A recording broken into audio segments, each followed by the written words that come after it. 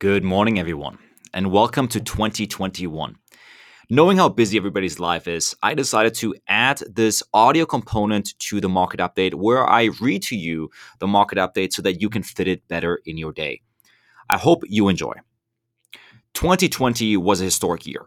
In all the worst of ways, societally and politically, and in all the best of ways, financially, for anyone who was long assets and short currency. 2021 is off to yet another curious start, appearing to be the sequel that no one asked for. But like 2020, this year too is likely to offer incredible financial opportunities if identified correctly. The balancing act of 2021 will be correctly assessing true levels of monetary devaluation. What started as year-long warning cries from crypto natives and gold bugs about currency debasement has become the macro theme of 2020 and 2021. It stands to reason that when a theme has become mainstream investment philosophy, it's important to assess whether markets are accurately pricing in fears of debasement or are overstating them. On one hand, we saw the M2 money supply grow a staggering 25% in a single year, validating the worst fears. On the other hand, we saw companies like Tesla approach the $1 trillion mark, now standing at a frothy PE ratio of 1,700. And look, while I'm a big fan of Musk, in fact, I bought my first Tesla shares over 8 years ago at the post-stock split price of $28. Now, these numbers should make even the greatest supporter like myself raise an eyebrow. Over the long term, we are likely to continue seeing the strongest stores of value, think Bitcoin and gold, and the most future-oriented productive assets like DeFi and tech stocks act like monetary black holes, sucking in liquidity, rising further and further as all the wealth in the world seeks a place to be parked in a time when bonds and cash are dead.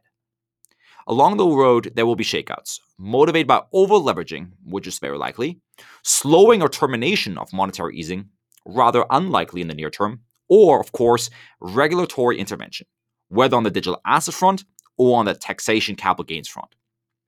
We find that the soundest returns will come from combining value-driven investing with hyper-growth assets. Such a description might be considered a unicorn, but that's exactly what the decentralized finance space offers. Revenue-generating decentralized networks with reasonable market caps that are likely to unseat the largest incumbent financial institutions.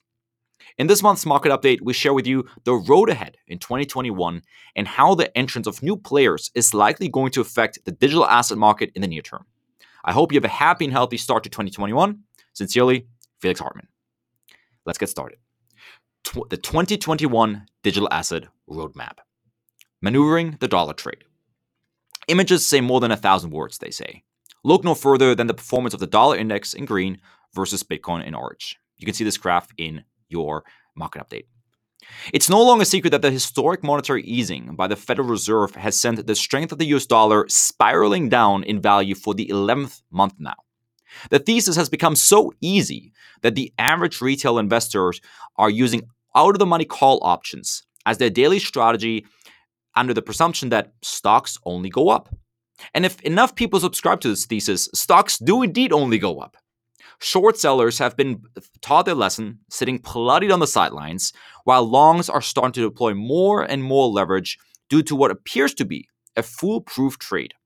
In fact, as of September 2020, 43% of retail investors have stated that they're using leverage, a number that has surely only climbed since then. The irony is that long-term, it is indeed very likely a foolproof trade. However, the catch-22 is that the very belief of it being a foolproof makes it no longer foolproof. Because as leverage overextends, we are likely to see enormous shakeouts and leverage blowups from time to time, which can instill short-term fear phases. Now, the key is to do the opposite.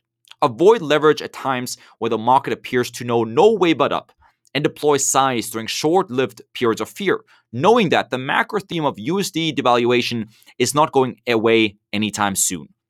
It seems obvious, yet I dare you to survey just 10 retail investors and 10 institutional investors, and you are likely to find little to no dry powder.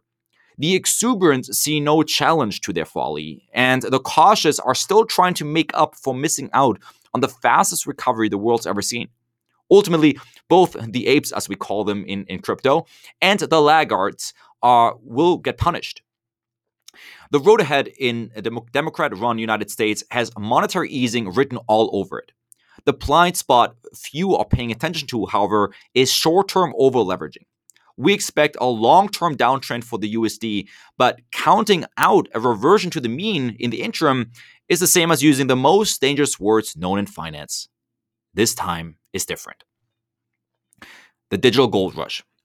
As the dollar embarked on its road trip down the highway to hell, investors across the world were scavenging for places to park their money. And while Bitcoin was an unlikely thesis, we accurately predicted this early in 2020, where we wrote, the first big players are accumulating, not tomorrow, but today. And their foresight will likely pay off. And when it does, all the vanilla equity funds out there will copy the legends and follow suit. No one wants to be first, but also no one wants to be last. We're seeing this mentality now play out in full force. No one wanted to be first for the last 3 years during the bear market. But now all of a sudden, asset managers, CEOs, and wealth managers are scrambling to get allocations just to avoid being last. While the force of this rush may subside from time to time, just as we saw gold leveling off despite historic levels of inflation, the cat's out of the bag in terms of global awareness when it comes to digital gold, meaning Bitcoin. While many avoided even touching Bitcoin after the ICO bubble burst in 2018, you now have nearly every asset manager in the world at least studying up on it, from Ray Dalio to Howard Marks. This avalanche of awareness has shifted Bitcoin out of the innovator stage and into the early adopter stage. Globally, there are estimated to be 100 million Bitcoin owners based on on-chain wallets. Off-chain, we see major exchanges like Coinbase having about 35 million users. So no matter how you slice it, whether it's domestically or globally, we are either just starting to enter the early adopter phase or right about halfway in it.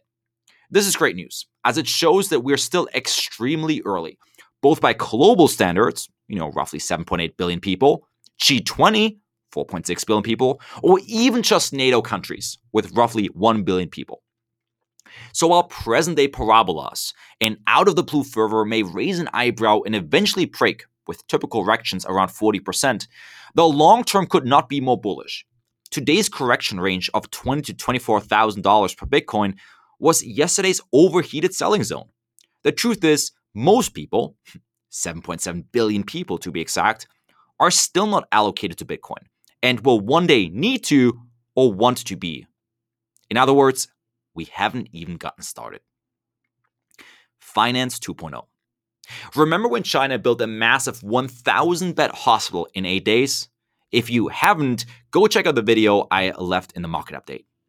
We're currently witnessing the cypherpunks pulling off the exact same feat on a global scale for the entire financial system. Since the summer of 2020, decentralized finance has witnessed a Cambrian explosion that appears to know no slowing. And rightly so. While we started as investors in DeFi in early 2019, we have since become super users of decentralized finance ourselves. Decentralized finance does to finance what Bitcoin did to money. We've seen the sector grow from finance primitives such as exchanges to now complex products like options, debt tranches, insurances, and more. In the span of perhaps no more than 12 months, we saw nearly every single financial product get recreated on-chain in a decentralized and interoperable way. We continue to believe that DeFi will be the biggest sector in the near term and will be the 0 to 1 innovation of the decade, continuing the trail that Bitcoin blazed in the last decade. So here's the grade. DeFi has orders of magnitude of growth still ahead of itself. 100x plus unicorns will be possible in this space.